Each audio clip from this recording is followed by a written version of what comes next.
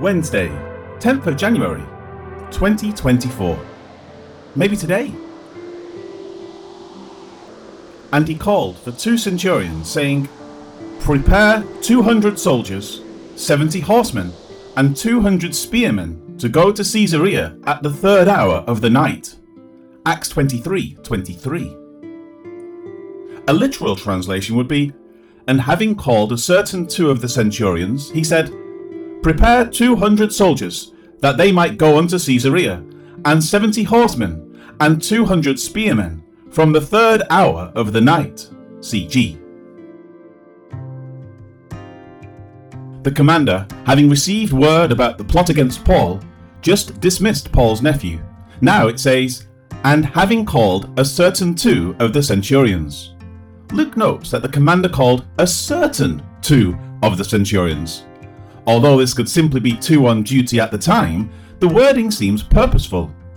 The commander is calling forth 2 trusted centurions that he knows he can rely on.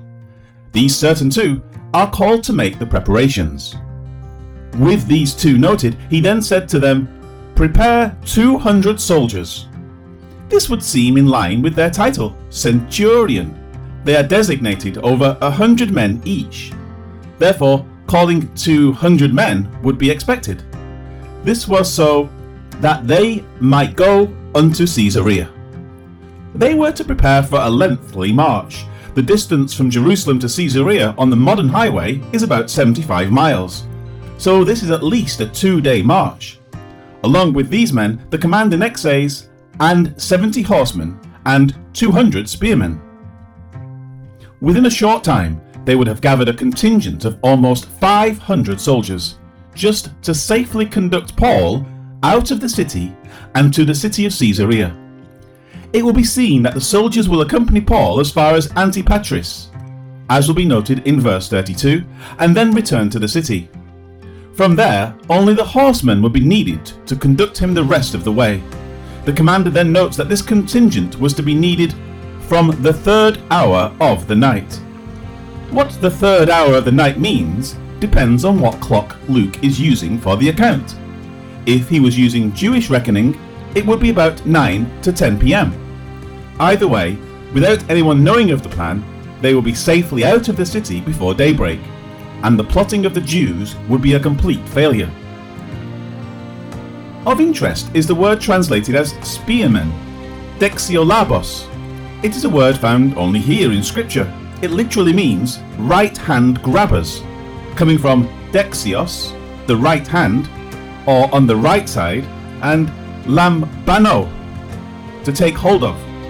Not only is it not found anywhere else in the Bible, but it is not seen anywhere in classical Greek. The next time it will be seen will be in the 7th century. Vincent's word study says, quote, "The exact meaning is uncertain. Some explain it as those who take the right side of the prisoners whom they have in charge, others those who grasp their weapon with the right hand, others again those who hold a second horse by the right hand. They are here distinguished from the heavy-armed legionaries and the cavalry. They were probably light-armed troops, javelin-throwers or slingers." End quote.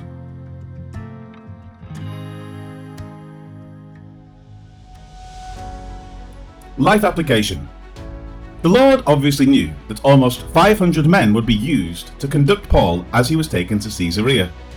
In Acts 8, Philip baptized the Egyptian eunuch, and then it says, "Now when they came up out of the water, the Spirit of the Lord caught Philip away, so that the eunuch saw him no more, and he went on his way rejoicing.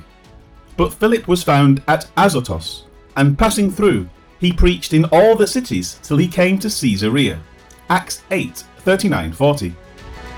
The word used to describe Philip's removal from the eunuch is harpazó, to seize or snatch by force.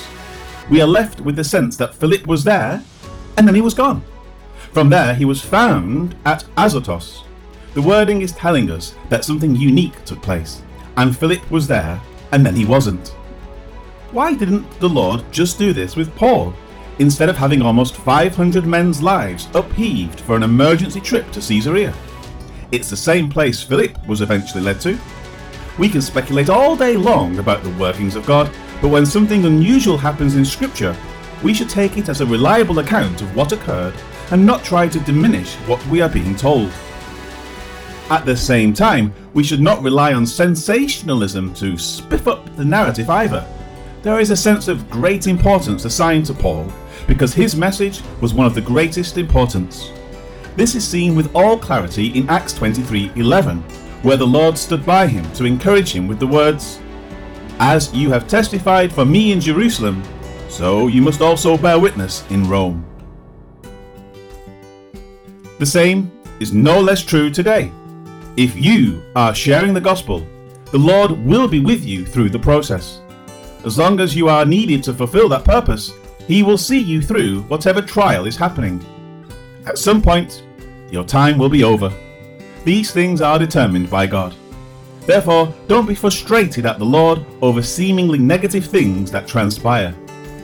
If your church has a missionary who was killed while in the field, if your pastor gets cancer and dies, if your church is destroyed in a flood or a fire, the Lord knew these things. Look for His hand in what occurs and be willing to acknowledge that what He has decided is what is right. In the end, the words, "The Lord's will be done," are always true. Whether you are taken in the rapture or die in your bed, the Lord is with you. Be of good cheer. If you are in Christ, the Lord is certainly with you.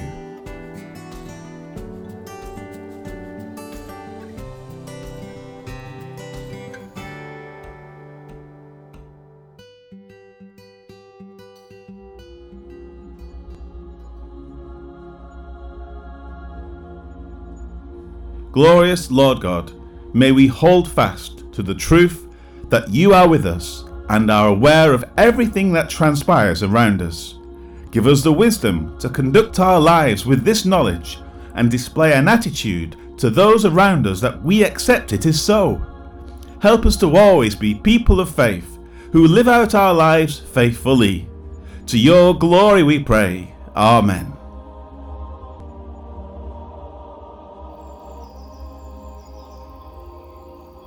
Then the commander called two officers. He said to them, "I need some men to go to Caesarea. Get 200 soldiers ready.